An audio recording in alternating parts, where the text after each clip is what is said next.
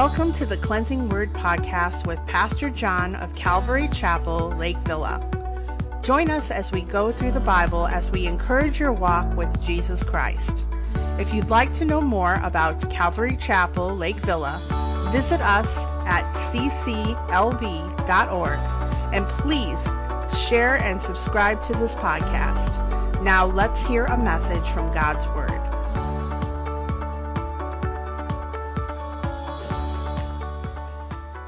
So we'll see how it goes, but I'll just tell you up front that I didn't have a lot of notes as I normally do when preparing a message like this. And it's a little slim from my perspective. You're thinking, man, finally, he's going to teach a 20-minute message. No, I didn't say that. But it may be a little shorter. But also, I didn't want to step into the next account that follows the feeding of the 5,000. It's Jesus walking on the water, and 3 of the 4 Gospels mention that. So I didn't want to jump into a whole larger section. And so I'm going to leave it at the feeding of the 5,000, but we're going to back up. Where we've been over the last few weeks is Jesus was, for the last few weeks, for us in our study in the chronological Gospels. Jesus was preparing the 12 to send them out 2 by 2. He told them what they should preach, how they should conduct themselves, they should take with them if a city or a home would receive them. If they did not receive them, how they should respond to that. He told them everything that they needed. He anointed them with the Spirit of God to go forth 2 by 2 on a missionary journey. And last week, we learned of Jesus sending them out, and then Jesus himself following behind, preaching the kingdom of God to the cities there in the Galilee.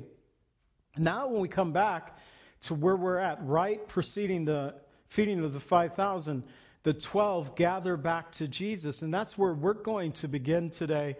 We're largely going to be looking at John chapter 6 today, but I want us to look at the Matthew, Mark, and Luke, the synoptic gospels of the disciples returning to Jesus, what was taking place just prior to the feeding of the 5,000. So we're going to look at, and there are only 1 or 2 verses in each account. We'll look at Matthew, Mark, and Luke about what just preceded the feeding of the 5,000, and then we'll learn from John, and largely from John, and we'll jump into a few of the other Gospels as far as the actual events of feeding the 5,000 from Jesus' perspective, from the Word of God.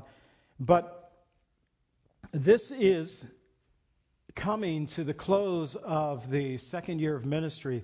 And we've been talking about that not all last year, because we began with the birth of Jesus at the beginning of last year, but for a while, we've been in that second ministry, the year of popularity. That's coming to the close, and it's coming to a close. Some would say at the beheading of John the Baptist. We studied about that last week. Others would say it came to the close by these words that are written in John chapter 6. We'll get to this one maybe next week, but I'm going to read them as a teaser for you. John chapter 6, verse 66. Chapter 6, verse 66. 666. It's interesting, the words that are written here. And many of his disciples went back and walked with him no more. That's just, know that the verses are not inspired. That they were put in much later to help us to navigate the Bible. But it is interesting that those 666, one number 3 times, John 6:66, and many of his disciples went back and walked with him no more. Really sealing off that year of popularity, and we're coming into the final year of Christ. By the end, in this chapter, we'll learn in John 6 that there's a Passover feast coming up, but by the end of the next Passover, Jesus will have been crucified. So we're coming to that final year. But here we're at the tail end of that year of popularity, where they will walk with him no more. So we're going to look at the feeding of the 5,000, and we're going to start with the 12 returning to Jesus, looking at the three accounts from the Synoptic Gospels, Matthew, Mark, and Luke. And then in John chapter 6, we're going to look at 2 points, a great multitude with a great need, and also our method of doing ministry. So we're going to begin in Matthew's Gospel, chapter 14, verse 13. This is the 12. After they returned to Jesus, we find when Jesus heard it. Now that is picking up from hearing that John the Baptist had been put to death. When Jesus heard it, he departed from there by boat to a deserted place by himself. But when the multitudes heard it, they followed him on foot from the cities. So upon Jesus hearing the news that John had been put to death, Jesus took a boat and he set off to go to a deserted place by himself. And as I've mentioned before, the chronological Gospels, Jesus is often seen going to a deserted place to pray. Mark 6:46, when he had sent them away, he departed to the mountain to pray. Luke 5:16, so he himself often withdrew into the wilderness and prayed. So this was not uncommon for Jesus to just get away to spend time with his Father.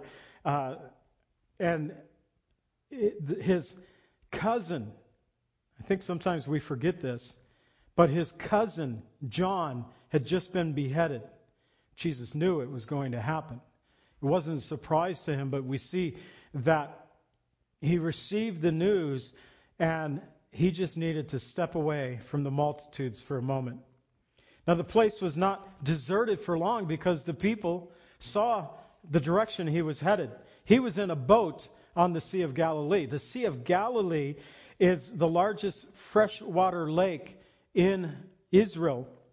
And it's roughly 33 miles in circumference, about 13 miles long, 8 miles wide. And it sits 685 feet below sea level. So it is the lowest freshwater lake in all the earth. The Dead Sea sits lower than the Sea of Galilee, but it is not fresh water in the Dead Sea. It is salt content. I think the ocean salt content is like 3% salt, where the Dead Sea is up at around 30%. It's very salty. That's thus dead because of the high salt content. But also around the Sea of Galilee, there's mountains and foothills. So it's a basin where you can look down into the sea. You can easily see across it. Where they were at, the multitudes on a higher portion. They could see the direction that the boat was heading. And we'll learn that Jesus was heading toward Bethsaida. And so they saw the direction he was heading. And so the people, seeing where Jesus was going, and we'll learn in a moment with his disciples, that they followed on shore after him. So Mark 6, chapter 6, so Mark 6, verses 30 through 32. I'll get that right. There is no chapter 30 in the book of Mark. Mark 6, verses 30 through 32. Then the apostles gathered to Jesus, told him all the things that they had done, what they had taught. And he said to them, "Come aside by yourselves to a deserted place and rest a while." For there were many coming and going. They did not even have time to eat. So they departed to a deserted place by boat by themselves. So the apostles now, they returned to Jesus. They're filled with joy. God had used them not only to preach the kingdom of God is at hand, but to heal the sick, to cast out demons. And they came back and they told Jesus of all that they were able to do in his name. And maybe they had even heard that John the Baptist had been put to death, but the joy of serving God so excited them that it could not overcome the sorrow of this world. The joy of the work of the Holy Spirit was greater in them than the sufferings of this world, and that's how it should be. According to Romans 8:18, it says, "For I consider that the sufferings of this present time are not worthy to be compared with the glory which shall be revealed to us." Yes, we're going to go through trials in this earth. Yes, we're going to have seasons of suffering. Sometimes we'll lose a loved one and we'll just need to get away. Go to a deserted place just to spend time with the Lord and to pray. But that should never take away from the joy that the Lord Jesus Christ plants in our hearts. See, joy is something that the Lord can give us. It's not happiness.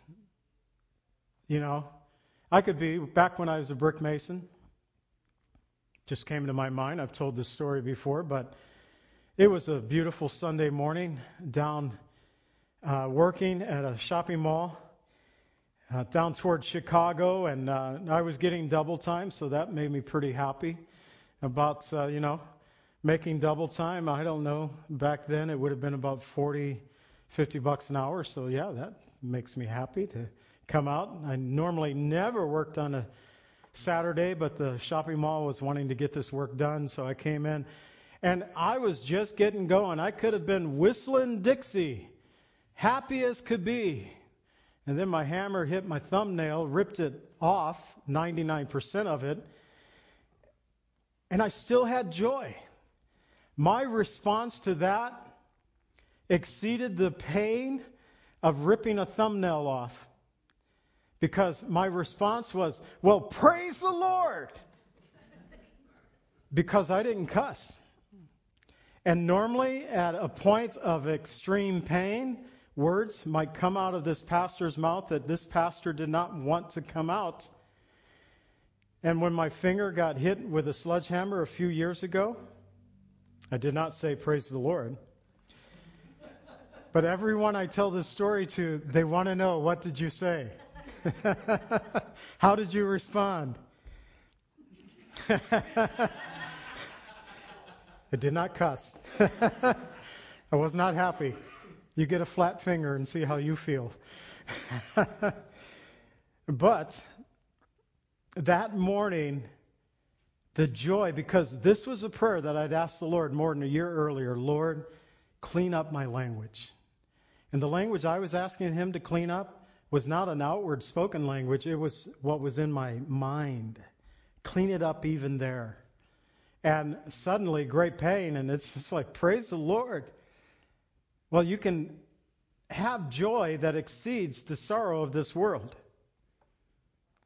Jesus said, in the craziness of this world, we should learn to be wise, to follow Jesus' example, who said to us, come to me, all you who are labored and heavy laden, and I will give you rest.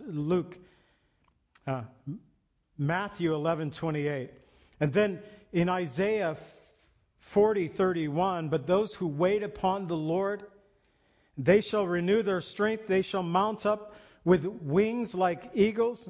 They shall run and not be weary. They shall walk and not faint. So sometimes it's necessary to get away, to spend time with the Lord. Those times with the Lord helps us to even have joy in sorrowful conditions and circumstances, because we learn to rest in Jesus Christ. So in Luke 9:10, we're still looking at the event just preceding the feeding of the 5,000. Luke tells us, Luke 9:10, the apostles, when they had returned, told Jesus all that they had done. He took them and went aside privately to a deserted place belonging to the city called Bethsaida. So here we have the location. Bethsaida, it was near the Sea of Galilee.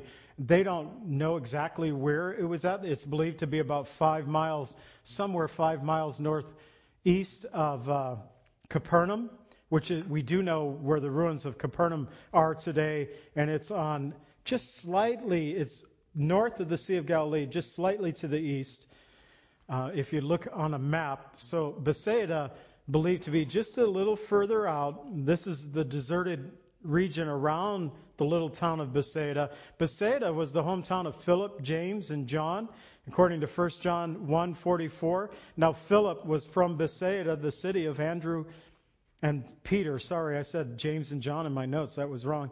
Philip, Andrew, and Peter. So Philip was from Bethsaida, the same city of Andrew and Peter. So they don't know the exact location, but it believed to be to the north side of the Sea of Galilee, eastward of the sea. But we know it had to be connected to the Sea of Galilee. It makes sense. Andrew and Peter, James and John were all fishermen. Bethsaida means house of fish. So it kind of makes sense that a fisherman's town would reflect the very name of the industry that comes out of there, house of fish. So by this time, because the Sea of Galilee is so low, it's a basin, you can see, they were in a boat, the people could see, the multitudes could see the direction they were heading. They knew where they were going. As they went along, they began to share, no doubt, with the other villages and towns that they came to, talking about the things that they had heard and seen by Jesus. And by the time they showed up, there was about 5,000 men plus women and children. Now, sadly, Bethsaida would be condemned by Jesus in Luke chapter 10, where he would say, "Woe to Bethsaida," Luke 10:13, if the mighty works which were done in you had been done in Tyre or Sidon, they would have repented long ago, sitting in sackcloth and ashes. So we're going to see in a moment that they indeed saw some very mighty works. It's the only miracle that is recorded in all four Gospels except for the resurrection of Jesus Christ. There's no other one miracle that is referred to in all four Gospels. So what is it about the feeding of the 5,000 that the four Gospel writers all said that this has to get into the pages of Scripture? It's interesting that the multitudes being excited about Jesus, but unsure at this point of who he really was, they excitedly shared about Jesus with others, so much so that the crowds that came out to Jesus numbered 5,000 plus, 5,000 men. It always says men, so we have to include women and children on top of that. And should we not, having an understanding of who Jesus is, they weren't even sure at this point exactly who Jesus was. But we, being part of the church, being part of the redeemed of the Lord, having a greater understanding of who Jesus is, shouldn't we more so eagerly share with others the truths concerning Jesus? Out of this first point, one thing I want us to remember, that it is good to find our rest in Jesus and to share about him with others. These things are good things. So a great multitude, we make it over to John chapter 6. Now all four Gospels write about the feeding of the 5,000. It's found in Matthew 14, Mark 6, Luke 9. But we're going to concentrate on John's Gospel, partly because we haven't looked at John's Gospel in a while. The Synoptic Gospels go off in a different direction than John, and we haven't been here in a while, so I wanted to get back to John's Gospel. I don't know personally, but it might be my favorite Gospel, and I always love to teach from the Gospel of John. So we begin in verses 1 through 3, John 6, they followed Jesus. After these things, Jesus went over the Sea of Galilee, which is the Sea of Tiberias. Then a great multitude followed him because they saw the signs which he performed on those who were diseased. And Jesus went up on the mountain, and there he sat with his disciples. So since the feeding of the 5,000 is recorded in all four Gospels, we can kind of place this of a timeline somewhere of around 6 months from the end of John's Gospel to the beginning of chapter 6, John chapter 5 to chapter 6. There's just like the 6 months that John didn't record for us. The Synoptic Gospels, Matthew, Mark, and Luke, did talk about that period of time. But also it's the end of the year of popularity, and we've already discussed that. The year, though, began with the second Passover in the ministry timeline. John gives us these. And the second Passover, it's only referred to as the Feast of the Jews in John 5:1. Many believe that feast that John mentions there is a Passover feast. And if that is true, then John tells us of 4 Passovers as we go through his gospel, one without naming it. And though that gives us the 3+ years of Jesus' ministry, because we're counting the Passover celebrations that John tells us about in his gospel. So it also means that Jesus now is coming up to that 3rd Passover of his ministry, which by the time he gets to the 4th Passover, he will suffer, die upon the cross, and then resurrect from the grave. So this is his final year as we come to this portion of Scripture.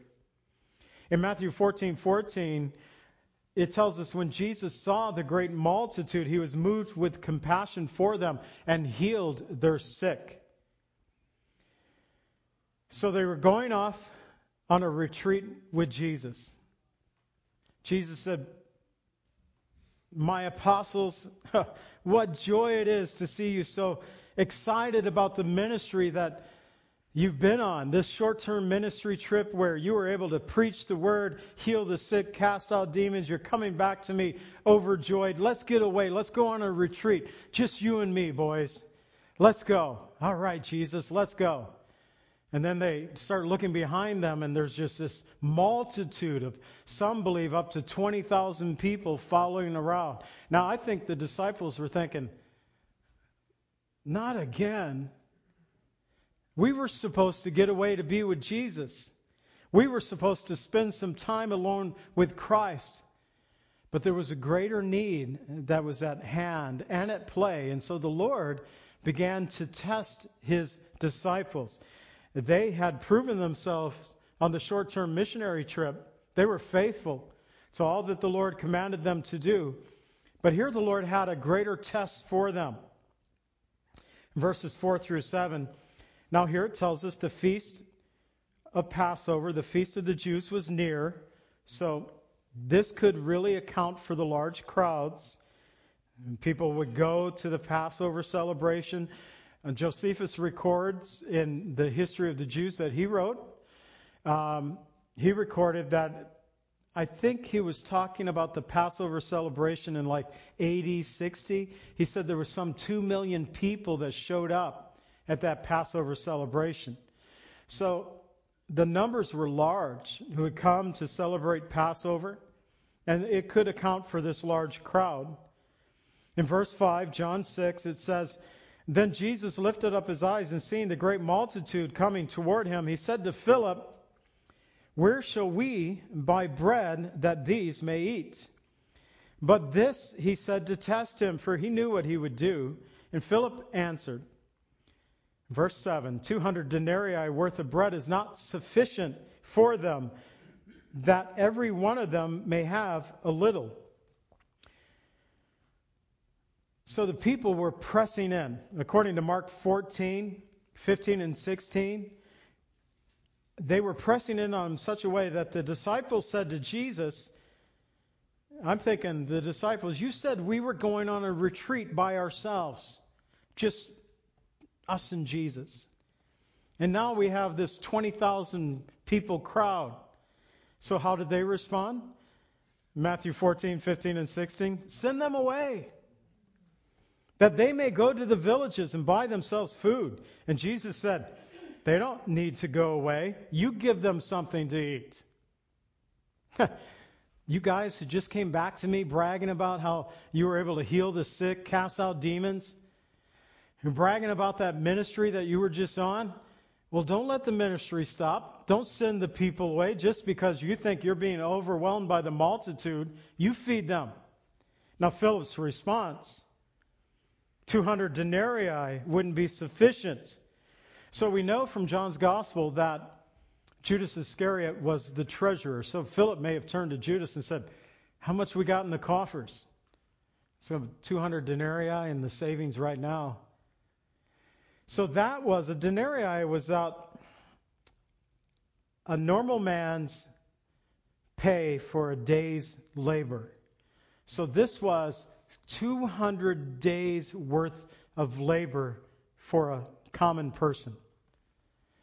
And he saw the crowd. He did some quick math and said, they can't even have but even a little for this much money. We just don't have it. And I think we're often guilty of looking at our physical limitations while trying to meet both physical and spiritual need. We're often guilty of looking at our physical limitations.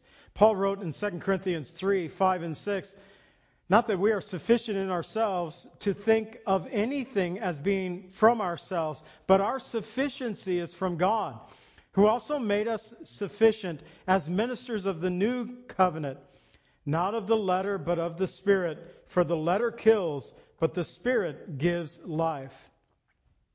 Surely the 12 understood their insufficiency when they went out 2 by 2 on that missionary journey.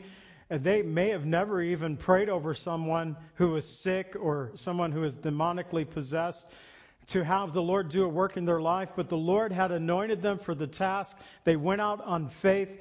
At the word of Jesus, they preached the kingdom of God. They healed the sick. They anointed the sick. They cast out demons. But I know that they knew that it was not them. It was God working through them. And yet now it seems that the situation was notably bigger than anything that they had faced before.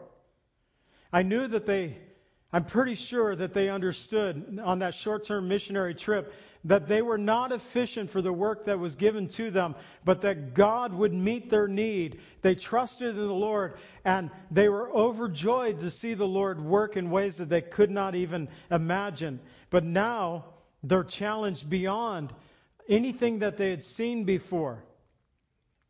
And I think sometimes we who have known the work of Jesus in our past lives, we often get troubled about the current circumstances of our lives. Yet, when these troubling times come upon us, we must continue to abide in the vine. Jesus said in John 15:5, I am the vine, you are the branches. He who abides in me and I in him bears much fruit. For without me, you can do nothing. There's some things I want us to remember from this message today, but that would be a good one right there. Jesus saying, without me, you can do nothing. We're insufficient. Our sufficiency must be in Christ. So, one of the disciples, verses 8 and 9, Andrew, Simon Peter's brother. I've mentioned this before. Andrew is always bringing people. Every time we read about Andrew, he's bringing someone to Jesus. That is a good testimony for any of us to have. One of his disciples, Andrew, Simon Peter's brother, said to him, John 6, verse 9, there's a lad here who has 5 barley loaves and 2 small fish. But what are they among so many? So, we think of a loaf of bread. We got probably some loaves of bread downstairs every week. We seem to have them. This was a boy's lunch. So don't think about this 5 barley loaves like, hey, you got 5 loaves of bread for the week. This is a boy's lunch. 5 biscuits, 2 small salted and smoked fish. So it wasn't like this little boy here has this huge, multitude. No. He had a sack lunch. He came to Jesus, had 5 small biscuits, a couple of smoked fish. And Andrew saw and said, what are these? But think about the faith of that child. Jesus needs food? I have my lunch here. I'll share with Jesus. Now the apostles, men of great faith as they were, Andrew, nice little boy. Okay, I'll bring you to Jesus if you must. The faith of a child. The disciples were asking, I think the disciples were thinking, no doubt, as the children of Israel thought in Psalm 78:19, can God prepare a table in the wilderness? And the disciples would soon discover that, yes, He can. Just as the children of Israel discovered, yes, He can. May we always remember that our physical energies and strength are always insufficient to meet spiritual need. We must abide in Jesus. So our method of doing ministry, we see it here, and I'm going to read it also from a passage from the Apostle Paul, but we see it being displayed in this text. So our method of doing ministry should be the same. In John chapter 6, verses 10 through 14, we begin that it was decently and in order. John 10, Jesus said, "Make the people sit down." Now there was much grass in the place, so the men sat down, the number of them about 5,000. In Luke 9:14, it tells us, Jesus saying to the 12, "Make them sit down in groups of 50. In Mark 6:40, so they sat down in ranks of hundreds and fifties. So there was order in this, not chaos. There was order. I believe that the worship of the Lord, especially in larger numbers, should have order. That is why we have an order of service. We pray together, we sing together, we study the Word of God together. We do this together because I believe that there should be order in the Word of and the ministry of the Word of God. Now, some people love the disorder. Some people love Sunday morning going off in a direction that just sometimes could be to the bizarre, and they would call it a move of God's Spirit. And sometimes God can move and cause something to happen that would be unexpected to all of us. But we find that the Lord is not an author of confusion. In 1 Corinthians 14, verse 33, and also verse 40, Paul said, "For God is not the author of confusion, but of peace, as in all the churches of the saints." Verse 40, "Let all things be done decently and in order." So I think order is proper for a church service. When we gather together to worship in large numbers, we see here at the feeding of the 5,000, they sat in groups. They were in groups of 100, groups of 50, and it just made it easier, for the disciples to minister to them and to meet the need of the people. So in verse 11, Jesus took the loaves, and when he had given thanks, he distributed them to the disciples, and the disciples to those sitting down, and likewise the fish as much as they wanted. So one by one, Jesus blessed and broke the 5 loaves and the 2 fish while looking up toward heaven. And we get that from Matthew, Mark, and Luke. While he was praying over the loaves, he was looking up to heaven and breaking them. And I believe the Lord wanted everyone to know from where their blessing was coming. And it's not in my notes, but I just can't get it out of my head. I wish I wouldn't read commentaries sometimes, but some theorize, those who do not believe in miracles at all, that this was no miracle at all. The disciples were actually planning for such an event. So they had backed Jesus up to a cave, and as he was praying, they were passing out from the cave. "Let's go, boys. It's time." No, that's not what happened. That's for those who Jesus didn't walk on water. We'll look at that next week. He was near the shoreline, and there was rocks there. He just knew where the rocks were. Yeah, you can try to explain away everything. Take away the miraculous from the Gospels, you take away much of the power of the Gospels. This is God incarnate. And we should not be surprised that the Lord Jesus Christ could feed a multitude in the wilderness. What did the children of Israel ask Moses? Can God prepare a table in the wilderness? They discovered, yes, he can. And right now they would discover, yes, Jesus can. So he broke the bread. He broke the fish. He gave it to his disciples. The disciples in turn took it and gave it to the people as much as they wanted. Jesus looked up to heaven because I believe he wanted the people to know from where their blessing was coming. Psalm 121 verses 1 and 2. I will lift up my eyes to the hills.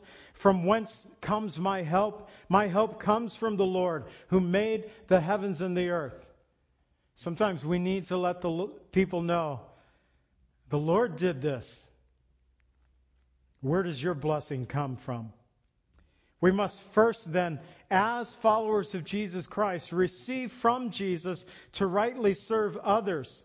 This should be our method of doing ministry. When Paul wrote about the Lord's table, and he began that whole section when he talked about communion to the church in Corinth.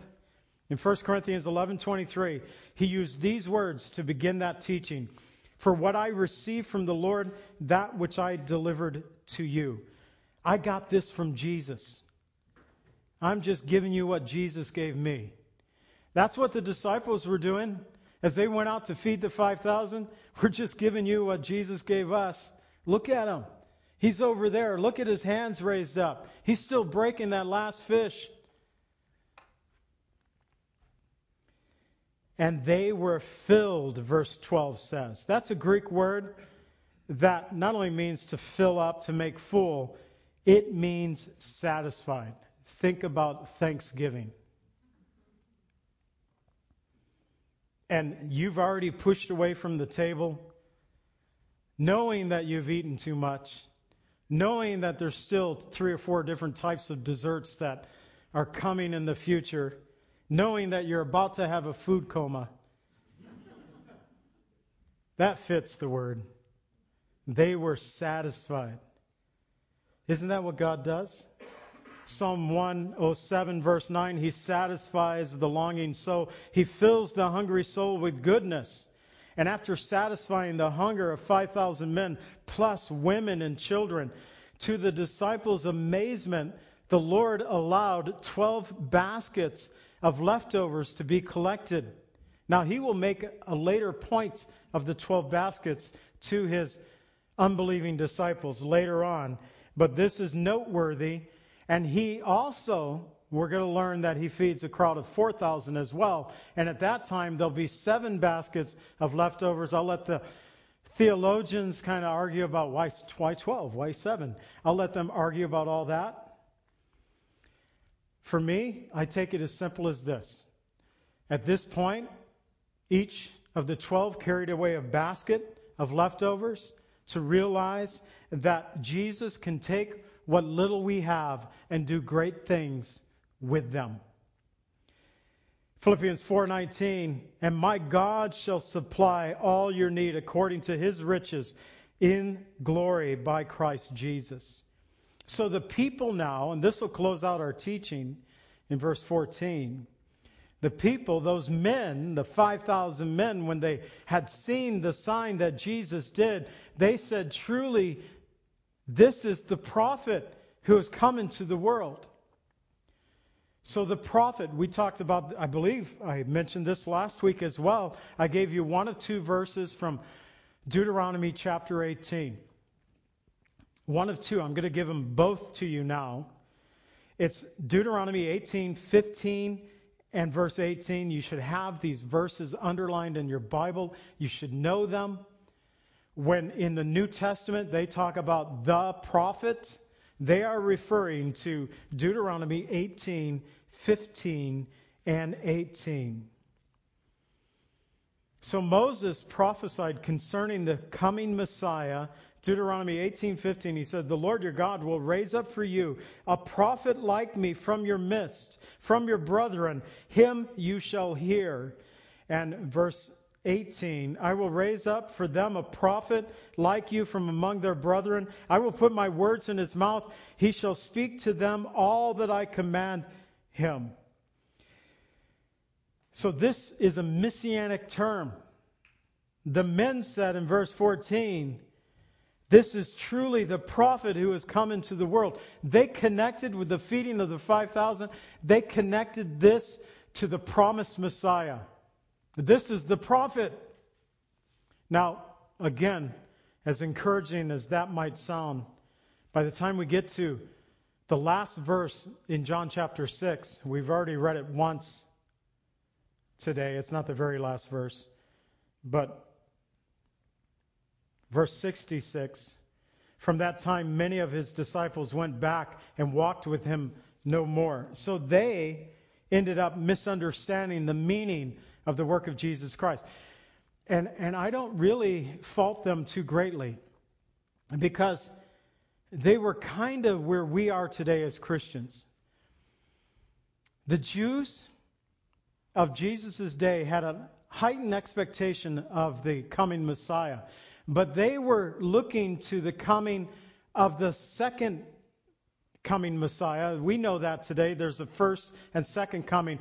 They were looking in expectation to the Messiah who would come and to kind of end the Roman rule over them, set up their kingdom, rule from the temple there in Jerusalem.